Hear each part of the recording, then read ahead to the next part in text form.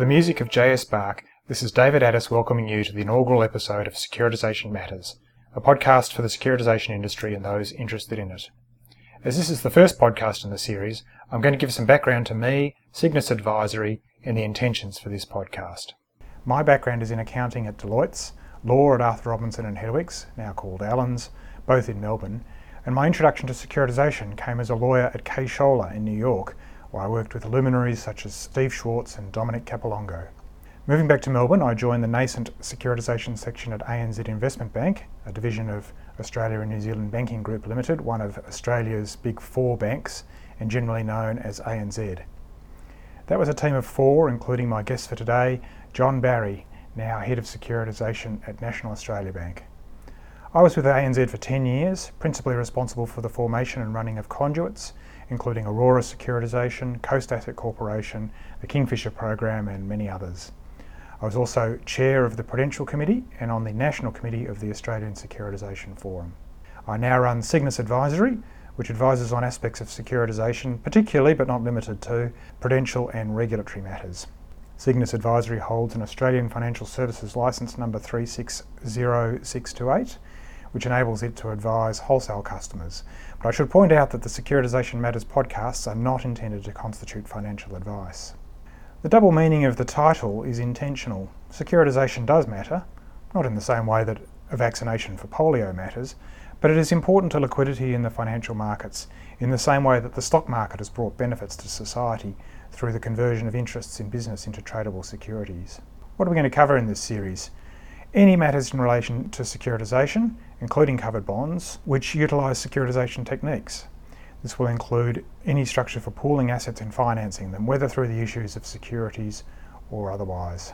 Naturally, being based in Melbourne, Australia, the podcast will have an Australian flavour, but the intention is, if we get enough listeners, to extend the podcast to global securitisation issues. After all, it is a connected world. My first interview was with John Barry, Head of Securitisation for National Australia Bank based in Melbourne. First, a disclosure, Cygnus Advisory has done work for National Australia Bank over the last few years and hopes to do more in the future. We'll hear from John about his background, but it's fair to say that he's well experienced in the Australian and the global market. The interview with John Barry was recorded on the 19th of October, just a few days before the ASF conference on the 22nd and 23rd of October. In future podcasts, we hope to be talking to some participants in the conference about what went on and what came out of the conference, in particular APRA's proposal to simplify APS 120. So I'm here now discussing the securitisation market with John Barry, the Head of Securitisation for the National Australia Bank. Thanks for agreeing to being on the podcast, John. You're welcome, David. Great. I thought we might just start with your background. I wonder whether you could give us a couple of minutes on your background in securitisation and how you got into securitisation. Yeah, sure, David. Well, I started out initially in chartered accounting, did that for a few years and then joined a foreign bank. We're talking about the period now through the sort of mid-80s. And then from there I joined what was known then as a merchant bank, so really working in the fixed income market across really debt capital markets. From there I went into a major banking group with the ANZ actually, so I spent several years there and really saw the very start of the securitisation market, particularly through the early 90s and the mid 90s. I came across to National Australia Bank in July 2007, which obviously sort of marked the start of the crisis. As we'll talk about that later. That's right. Yeah, so I've been in the securitisation market now, working in the last would be 15 years or so, but more broadly in debt capital markets for over 20 years. You've obviously risen to be Head of Securitisation at National Australia Bank. Do you want to just tell us a little bit about the team at NAB and what they do and the sort of work you're doing at the moment? We've got one of the larger teams in the market, so we've got about 25 people. The team is split between Melbourne and Sydney, and we've got a few people in New Zealand as well.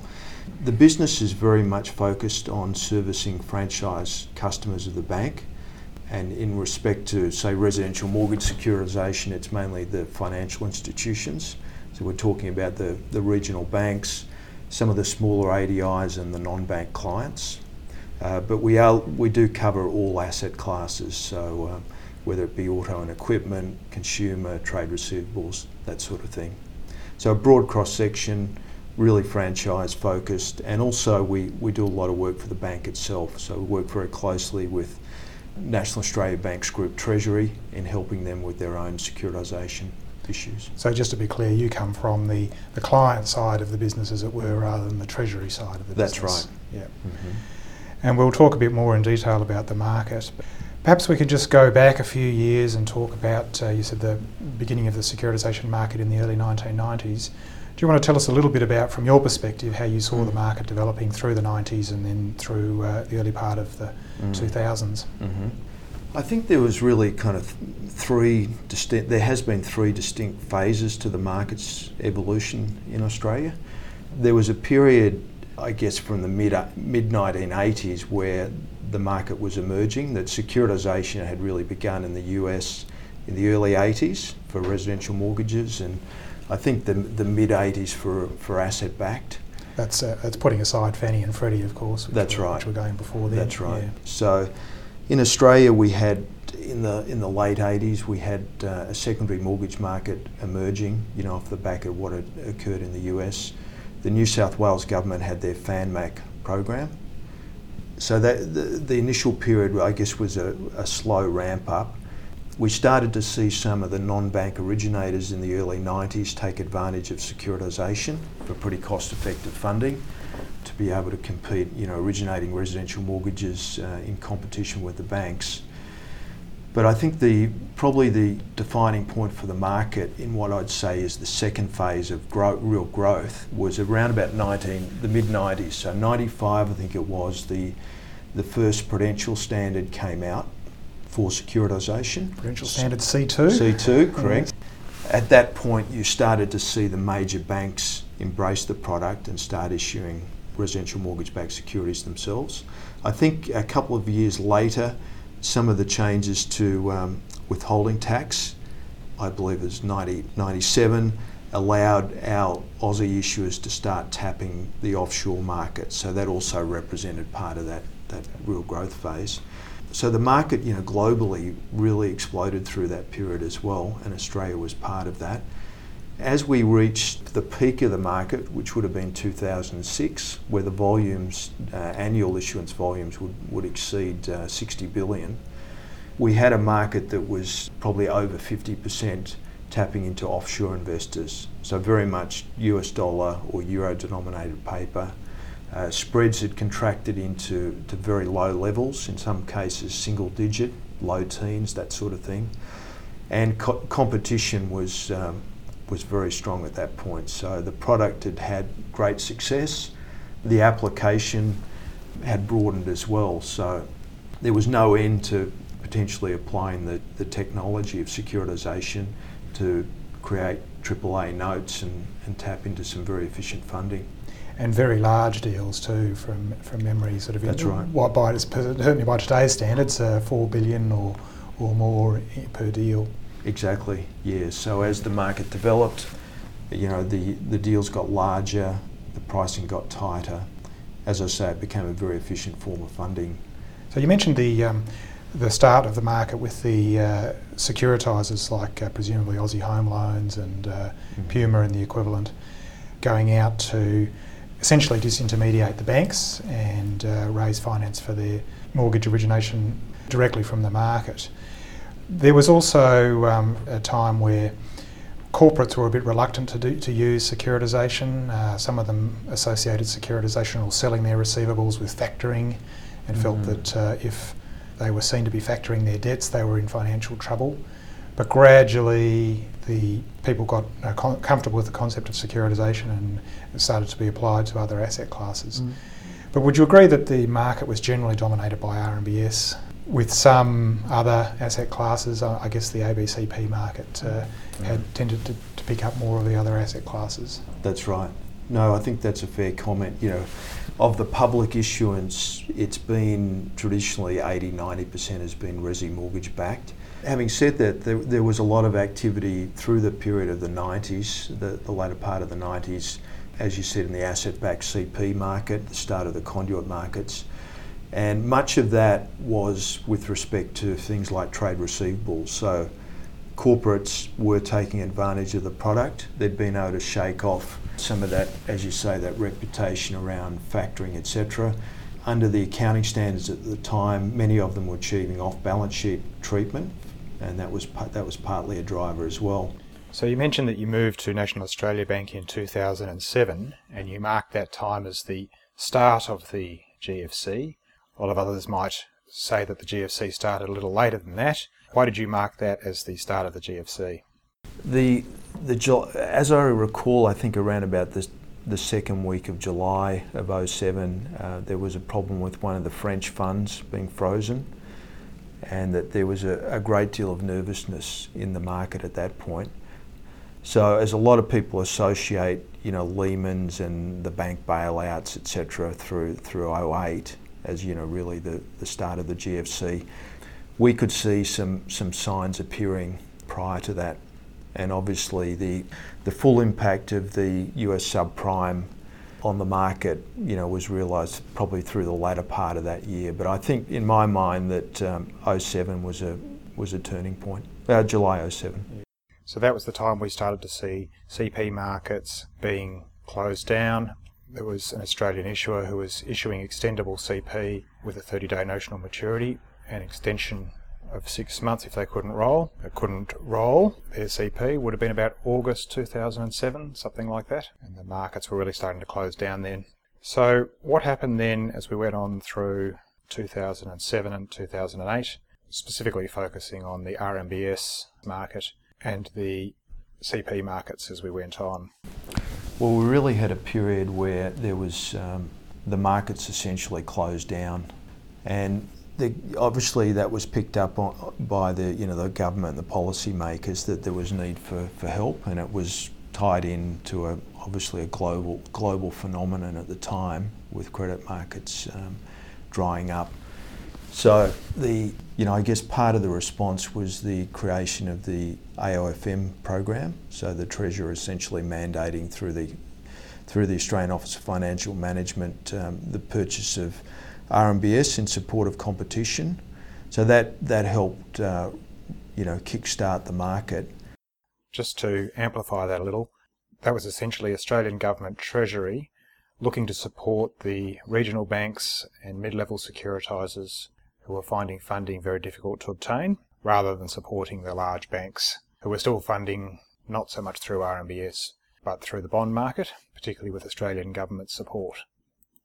That's right, yes. There's obviously the broader measures in support of the banking system, Commonwealth government guarantees and deposits, etc. But specifically in relation to the competition aspect of mortgage lending, the AOFM was the response, and proved to be the appropriate one because it was quite successful in restarting the market. Albeit the total program at the start was about $4 billion, which in 2006 would have been a single deal. It shows how much the market had changed. So through the GFC, what disappeared and what ended up being left behind? So as we came into that period, as I mentioned, we were relying heavily on offshore investors. The offshore component dried up, so that as the market came back slowly, it was really the domestic investors. The market had relied heavily on asset-backed CP funding. As a result of the disruption, the liquidity banks, each of the major banks and several of the foreign banks had programs. Liquidity lines were being drawn, so a lot of that contingent funding came on the balance sheet of the banks. And it was a period where there was a nervousness from fund managers around the product. It had got securitization became sort of a lethal pejorative through the association with the subprime crisis. So many of the trustees cut their mandates. So investors were coming back very gradually. Spreads went much wider, so credit spreads generally widened. So where we'd normally price something over the swap rate, and at the best times it was, as you said, getting to low teens or single digits, it then became... sort of 150 to 200 over type mark. Which is the sort of area where a lower rated tranche of triple Bs or even double Bs might have been trading in the best times. That's right. And also the demand fell off dramatically as well. Yes, it did. Yeah, very much so. So As it came back, it was essentially driven by domestic investors. The Australian Office of Financial Management, many of the bank balance sheets were buying. So I think the major banks for their liquidity books, and they've been supporting the market in anticipation of some of the Basel III requirements. There was also some changes made by the Reserve Bank in terms of broadening the repo eligibility criteria. I think that was also critical in supporting the market as well at the time. So most of the banks, even currently, have fairly large repo eligible programs where they're securitising RMBS to a repo eligible standard and repoing that with the RBA. That's right, and retaining those sort of as contingent collateral. Yeah. That's correct. So what's disappeared is asset-backed CP is not completely gone, but it's very much reduced from where it was. I think so. If you look at the programs are far smaller. Some of the regulatory change, which we might touch on separately, I think particularly Basel III and some of the Dodd-Frank changes with respect to the US asset-backed CP market represent real challenges for the product going forward. So I think the general view is that it's probably got a fairly limited lifespan. Personally, I view that as a bit of a pity, really, because it wasn't as though asset-backed CP, if the investors knew what they were buying, and asset-backed CP can be collateralised by very highly rated RMBS, for example. A lot of investors had a need for short-dated paper of 30 days, 30, 60, 90 days, which is where the market, particularly the 30-day market, was in asset-backed CP. I think that's a bit of a pity that's disappeared. I think perhaps early on there was not a real recognition of some of the risks that the sponsoring banks had, i.e. getting drawn on their liquidity and so on, and perhaps not pricing that entirely correctly, or at least not pricing it correctly in the subsequent melee of the GFC. But as long as one recognises that you've still essentially got most of the risk as a sponsoring bank, packaging up RMBS into a 30-day product for an investor who needs it still seems to me to be a useful type of activity. And there is really there's a void now in highly rated short-dated instruments that's been created, I guess, by the lack of supply of paper. I think where the asset-backed CP makes most sense, recognising some of the points you mentioned there, particularly with respect to mismatch between asset and liabilities, is in the funding of short-term revolving receivables, like trade receivables that amortise out, very quickly. So in the context of issuing 30, 60, 90-day commercial paper, you've got a pretty good match between the underlying asset.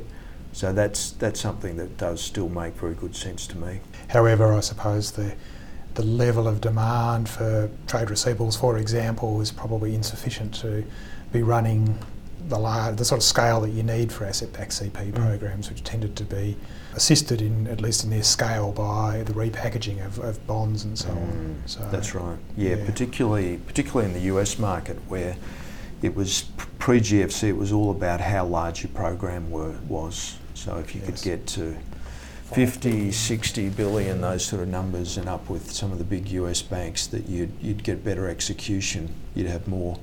There'd be the association of greater liquidity in the paper. Yeah. So obviously we saw the demise of the SIVs, which Bill Gross described as part of the shadow banking industry, which the SIVs themselves in the pre-GFC created great demand for anything, basically, any sort of bonds that they could get that had a decent yield on them. I don't personally see the likelihood of SIVs coming back anytime soon. What do you think is that disappeared that might come back again? Given that we're probably, at least in the Australian market, we're fairly much limited to prime RMBS. What might you think that disappeared, like, we just talked about ABCP, but say CMBS, other asset-backed categories such as autos and so on, are they likely to come back? Well, I think autos is one aspect of the market, has been relatively unaffected by the subprime. There was a flow-on effect initially in terms of credit spreads, but some of the best performance of any assets in the fixed income market have been, auto and consumer ABS deals, particularly in the US. So they really haven't missed a beat in terms of performance, and the investors, I think, are very happy with the sort of returns they've achieved. So that's been pretty much a constant through the market, and something that you can really hold up as a highlight. And just if I could interrupt for a second, that's actually very interesting considering the turmoil that the American car market's been through. Yes. So it's a kind of unusual circumstance. But anyway, it go is. on. Yeah. So in the Australian context, the issuance of auto and equipment backed has been pretty consistent. It's actually up this year on last year. It's still not nearly as large as the resi mortgage market, but it's been pretty efficient. And we note that those Australian issuers that are tapping into offshore markets, in particular the US, are getting very attractive pricing, very good execution out of those deals. The other market that we had developed through the latter part of the 90s and the early part of the decade was the CMBS market. So we had a number of the A-REITs, what was originally the listed property trusts, issuing CMBS, being able to achieve AAA ratings on paper, etc. That market has really disappeared, and it's essentially been replaced by, as I understand it, a combination of those A-REITs issuing their own unsecured paper, the extent to which they've got an investment grade rating, or essentially secured bonds. So that's one aspect of the market that's not there. And you don't see that coming back anytime soon? I think in certain, for certain deals, particularly I'm thinking about, credit tenant lease, where you've got a bondable, highly rated lessee, say a government AAA, then that probably makes sense. But no, I don't see a lot of potential for growth there. I think in relation to what may return, I think your point was correct. The leverage players, the CIVs, they've gone. What we're starting to see in offshore markets is the return of the real money investors. So the investors that were buying the paper pre-GFC, and if we think about the cash funds that were buying some of the shorter weighted average life deals, and also the asset-backed CP, but the cash funds, and then the life companies, insurance companies, the longer investors. One of the really encouraging signs over the last sort of 12 months is that we're seeing new mandates being formed by those types of investors, that they're gradually coming back into the market. And this includes bank balance sheets offshore as well. So I think, one of the things that National Australia Bank has done since 2010 is really try to promote that trend, trying to get the offshore investors back into the market. That we recognise that the local market is highly concentrated between, as I mentioned, the AOFM, bank balance sheets, and a very small number of real money investors.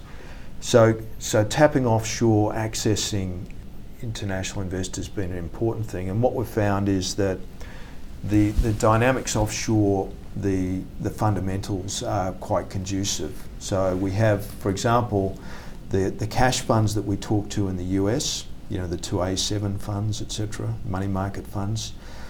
There's a dearth of supply of product that they can buy at the moment. The private label market in the US for RMBS is virtually non-existent. There's been a number of downgrades. There's sensitivities to financials, in particular those associated with Europe. They have been big buyers of UK and, to a lesser extent, Dutch product, albeit the spreads have contracted. Those bonds, to some investors, are starting to look expensive. And we're talking RMBS here rather than covered bonds? We're talking RMBS, yeah. So meanwhile, the performance of the Aussie deals has been very good. That the collateral, if you look at the arrears and the loss rates and the insurance claims, etc., has been very positive. So the cash funds are starting to look at the Aussie product, and some of those longer term investors where they're talking maybe 3 to 10 years. I'm thinking of the life companies, for example. Again, there's a shortage of product, and they're facing a current environment where yields are very tight, and they're looking for pickup. And in that regard, they're very interested in the Australian products. So we've got trends, the three main trends offshore at the moment. So we've had 1.2 in the US, on the US dollar side, we've had 5 deals since 2010, about 1.7 billion. And with each deal, the level of investor participation is improving. You know, the quality of the books, etc., is getting better and better. We're getting a lot of inquiry. We're actually starting to see a very similar trend now in UK, Europe. So particularly for the UK investors, they're coming back into the market. Each week, I think we'd have a call with a US investor where there might be a new mandate created. So that's very positive. And the other aspect is the industry's been really focusing on a sort of education piece up in Asia. So pre-GFC, we had some participation from particularly the Singapore branches of the European banks and some of the Chinese banks.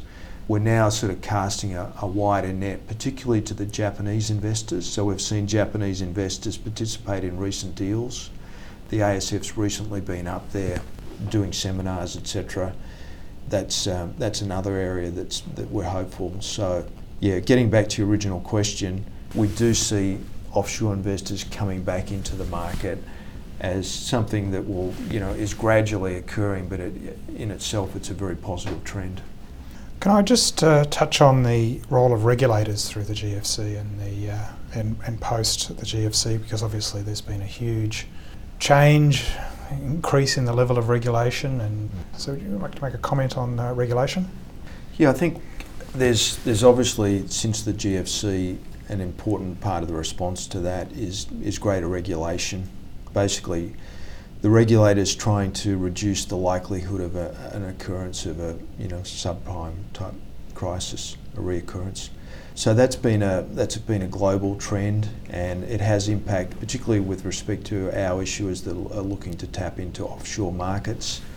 But the major banks generally in their funding, so the regulation in Europe, the CRD2 in the US, Dodd-Frank, etc., that is all impacting our market by extension. I think, perhaps some of the impacts wasn't intended, but it is capturing our market. The response, the general view, and particularly as we talk to investors offshore, the view is that Australia, has a strong economy, is very strong, has a strong banking system that's been very well regulated through the GFC. I recently spoke to one investor in Washington, one of the very largest fixed income investors globally, and that was the first point they made. They said one of the reasons we really like Australia is the strength of the regulation. So I think there's, and you mentioned obviously the prudential side with the banks, so APRA and the BIS, etc. But I think with respect to the Reserve Bank, Treasury, ASIC, etc., that's been a real strength. With respect to the prudential regulation, as you know, there's been changes necessary to our local prudential standard APS 120 with respect to Basel, so with resecuritization, for example. But the standard itself, the APRA is on record as saying that that it's not perfect, and they'd like to come back to more a principles-based approach.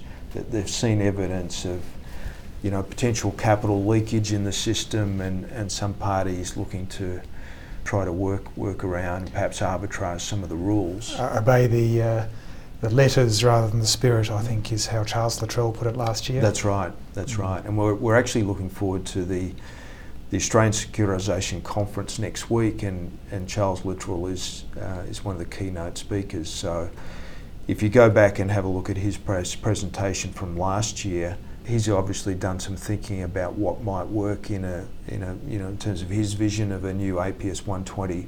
Last year he'd asked the question, for example, why do we need more than 2 tranches in a securitisation? So it's going to be very interesting to see how that plays out. There is a little bit, I guess the element that the market has to manage is a little bit of uncertainty. So increased regulation, perpetuates that uncertainty. And that's an issue for the banks that provide warehouse facilities, but also for the issuers, etc. So I think one of the things that we'll look forward to is getting greater clarity on some of those issues, so that we can move forward with more confidence. Yes, I'd say from a personal perspective, It was ironic that the Basel II moved to embedding a role of the rating agencies fairly heavily in securitised product, and right throughout the GFC the rating agencies came in for fairly heavy criticism, and everyone immediately tried to backtrack from that. But during the GFC we were essentially implementing Basel II and then Basel II.5, thus cementing the role of the rating agencies, and the Basel Committee has said outright that they're going to re-examine the role of the rating agencies in standards. So we may well be in for more period of uncertainty as we have just literally embedded the ratings-based approach, for example, in APS 120, and we'll probably potentially have to take it out again in the future. So unfortunately, I think the role of uncertainty is not over yet, and it's going to be a little while before standards are settled. I don't think we could realistically expect that standards will ever be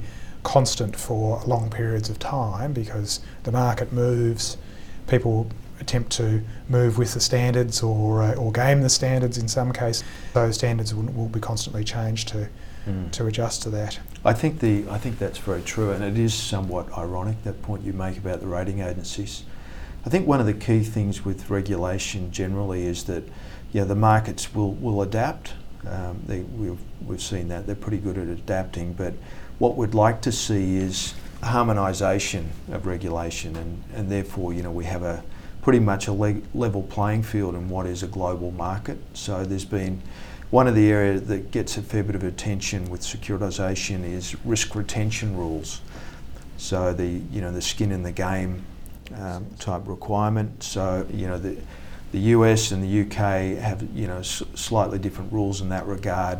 ASIC are working with IOSCO to form the Australian version, and there's talk of passporting and all the rest. So I think in an ideal world we'd have harmony around some of those issues as well as a key thing. Yes, I think that's certainly true, albeit particularly given the US moving a fair bit slower than the rest of the world, or more slowly intentionally, I think, then that's going to be some time before we really get consistency. That might be the subject of a future podcast. Now I might just turn to the area of covered bonds, because at least in Australia, covered bonds weren't a feature of the Australian market until very recently. In fact, many years ago, Brian Salter and I put a submission into APRA on behalf of the ASF, suggesting that APRA look at covered bonds, and APRA turned it down. One of the things I think that came out of the GFC was another relook at the covered bond market. Particularly, one of the things that APRA said in its first rejection of covered bonds was that it was undermining the banking depositor provisions, and therefore they wouldn't look at it until there was some form of depositor protection. Now, obviously, through the GFC, at least in Australia, there was initially a $1 million guarantee from the Commonwealth Government, which has now been reduced to $250,000 per deposit. So that leg of the objection was removed. And then I think the ASF had some very fruitful dialogue with Treasury, which then led eventually to the acceptance of covered bonds, albeit APRA excluded covered bonds from the operation of APS 120 and set a separate standard for only covered bonds. Would you like to comment on covered bonds? Because they're obviously, I think the Australian Securitisation Forum certainly sees covered bonds as part of the securitisation industry, and they utilise securitisation techniques. Would you like to comment on that? Yeah, sure. I think how that's played out? Since the legislation was introduced and the major banks have started issuing, and one of the regionals, Suncorp as well, it's been a tremendously successful market and introduction. If you look at the reasons, part of the reason I think for introducing the covered bonds or allowing it, given some of that history you mentioned, was around adding stability to the financial system. If we think of the funding the Australian deficit, a lot of it is through the major banks. We've seen historically, and particularly in Europe, the covered bond market, even through the worst of the crisis, held up pretty well. It was a market that was always open. And by allowing the major banks to tap into those investors, it created a new source of very reliable funding. So really good from an overall system standpoint. I think one of the consequences, and obviously their cap, there's an 8% cap involved in that, etc. So we don't see it as a replacement to securitisation, but something at least for those that can get the AAA rating as something that sits nicely alongside securitisation. In the early part of this year, as the major banks sought to take advantage of the new legislation and issuing in pretty large volumes, that had a knock-on effect to the supply of RMBS. So those, as we, if we compare through 2010 and 2011, the major bank issuance this year has been down as a result of that. But we have had now a couple of issues. A couple of the majors have issued RMBS, and National Australia Bank recently issued an ABS deal. I think there was an interesting phenomenon with the spreads at which covered bonds were issued domestically seemed to be very generous to investors. That proved to be the case. They've rallied in, contracted significantly. So I think you'd have a lot of investors out there, if they're still holding deals that they bought earlier this year that were issued at margins of 165, 170 over swap, would be extremely happy with their mark to market. Look, I think all that groundwork and some of the work at the industry level that you referred to has been pretty fruitful. But if you look across the securitisation market, it's not going to help the entire breadth of the market. It will mainly help the major banks, and hopefully they can pass on some of that benefit. A lot of our customers are we provide warehouse funding to regional banks, smaller ADIs and non-banks. So I think hopefully there's a knock-on benefit. Great. Let's talk about now the market as you see it coming up for the next year or beyond, and particularly focusing on the investors, where they're going to come from, because obviously they drive the demand side, does drive the supply to a great extent. Mm-hmm. And we've touched on regulation as well. But would you like to talk a little bit about how you see the market panning out in the next year? Sure. Well, I think that the market in the next 12 months really has to deliver. I think we've had a period. We haven't had a lot of growth in terms of issuance. People are question whether the AOFM program has achieved all its objectives. I personally think it has, but I think we're now at hopefully what is a defining point. We're in an environment now where spreads have contracted, where the Aussie product relative to other instruments, including bank senior unsecured and covered bonds, looks attractive from a relative value perspective. We're seeing new investors come back into the product. The banks, we often sort of say, well, we're more interested in real money investors domestically, which is true, but the banks are still they're natural buyers, particularly under Basel III and some of the liquidity requirements, etc. So hopefully that will continue. But I think if the product is to deliver this year, it's going to be a situation of spreads will have to contract. We'll get more volume out there. We'll have less reliance on the Australian Office of Financial Management as a buyer, which has been one of the trends anyway. Their participation in deals has been reducing. And I think if we can get greater clarity around regulation, and if the collateral still continues to perform very well, we can look back in 12 months and say we're over the hump. But as we stand right now, I don't think we can say that. So we're pretty optimistic that will happen, but there are some dependencies there. And David, I think I'd mention, the final sort of dependency there, the assumption that will underpin the performance in the next 12 months is, of course, what happens in Europe. Further volatility out of Europe is going to affect global credit markets, so that's very important in the overall scheme of things. One could potentially promote Australian RMBS and covered bonds as a safe haven for all those stricken government bonds holders. Absolutely. Would it be fair to say that in order for that market to deliver, then more investors need to be moving out of whatever they've currently got their money in, bank bills and government bonds, and into RMBS? That's true. Because there is a whole, at least in Australia, the superannuation monies continue to accrue, so the level of funds there is growing.